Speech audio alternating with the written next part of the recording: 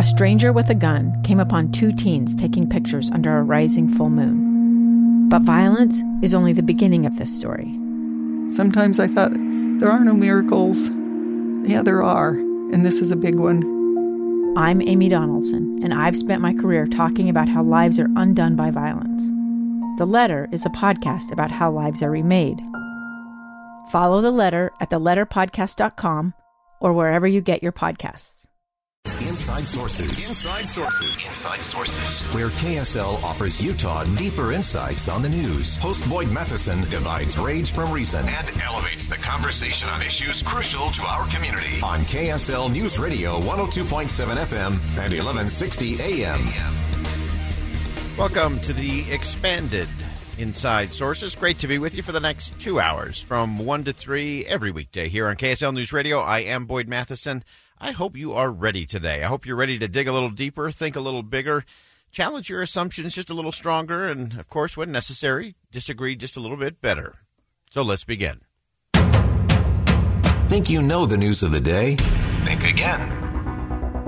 Fascinating today that the hashtag #RetireBreyer got some momentum around the country, encouraging the Justice of the United States Supreme Court to retire at age 82. Now, to be fair, there's been a lot of speculation about when Justice Breyer would step down from the court, so this is not totally a surprise, but it is interesting that many on the left are really jumping on board this bandwagon, and I think, of course, the reminder of the late Justice Ruth Bader Ginsburg, of her passing, not stepping down during the Obama administration, and thus creating that space when she passed away that allowed former President Donald Trump to then nominate Justice Amy Coney Barrett to the Supreme Court. And so that's the politics of it all.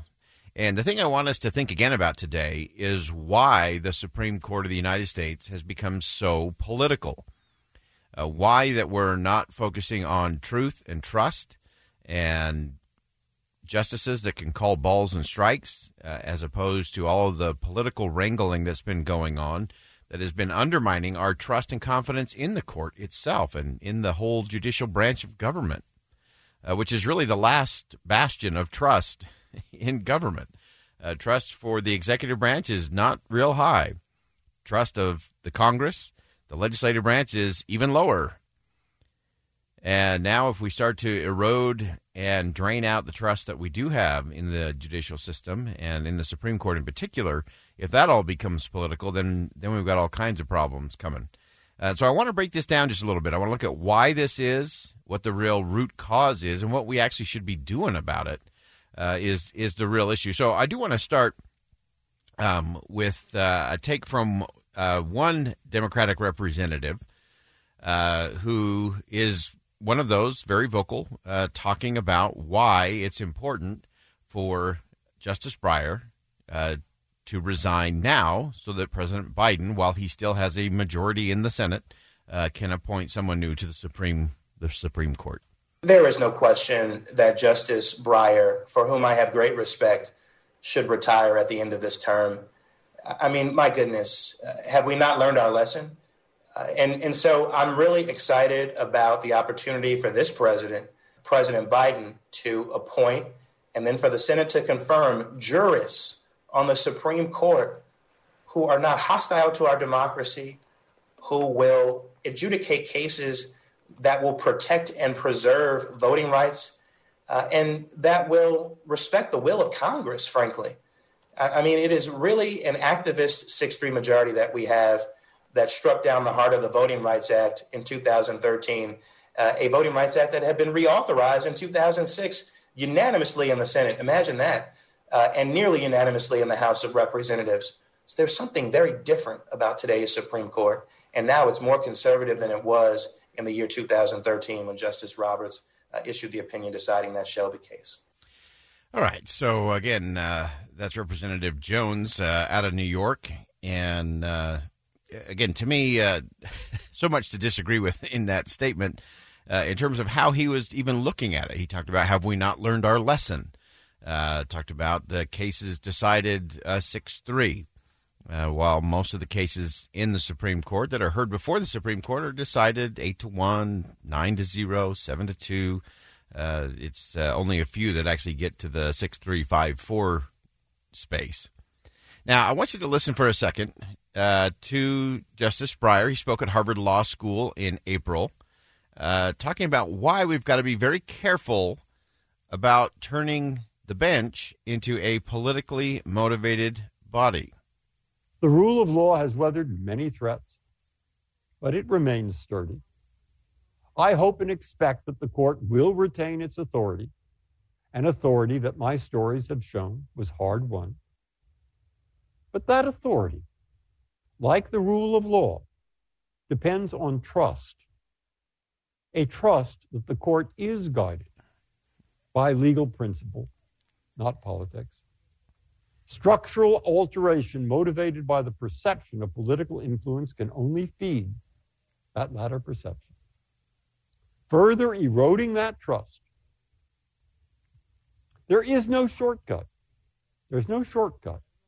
Trust in the courts, without which our system cannot function, requires knowledge. It requires understanding. It requires engagement. In a word, it requires work. Work on the part of all citizens. And we must undertake that work together.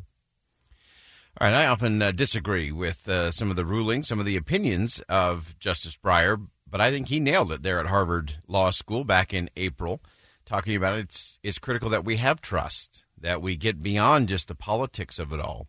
And the thing that we've got to think again about is why.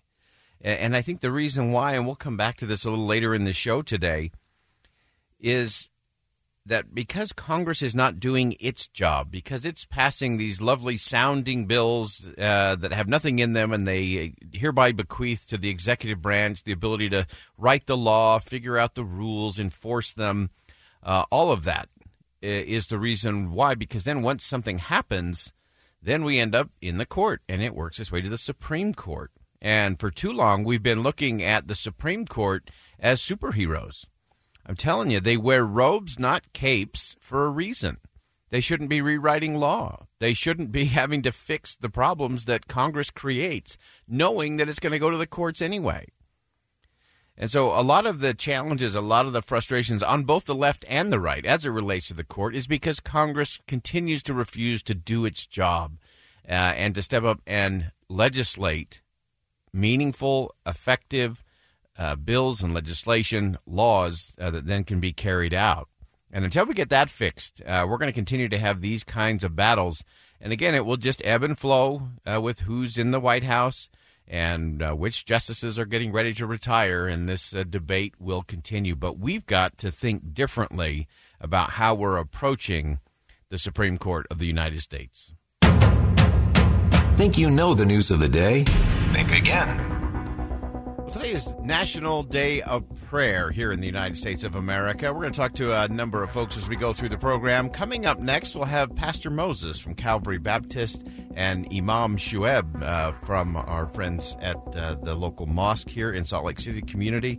And you want to hear what they have to say. Great insight, great power coming up next on Inside Sources. Stay with us. I'm Dave Cawley, investigative journalist and host of the podcast Cold. In October of 1985, a woman named Cherie Warren left work at a busy Salt Lake City office to meet her estranged husband at a downtown auto dealership. She never made it home. Cherie's car surfaced weeks later in Las Vegas. In the parking lot of a hotel casino. No one knows how it got there. Strange. It was strange. Both Cherie's estranged husband and her boyfriend raised suspicion for investigators. I kind of thought that he might have done something. But no arrests were ever made. In Cold Season 3, we dig into double lives, make new connections in the case, and examine the difficulty raised by reasonable doubt. We want answers just as much as anyone else. They have creeps like that now too, so nothing's changed. That's the new Cold Season 3, The Search for Cherie, now available anywhere you get your podcasts.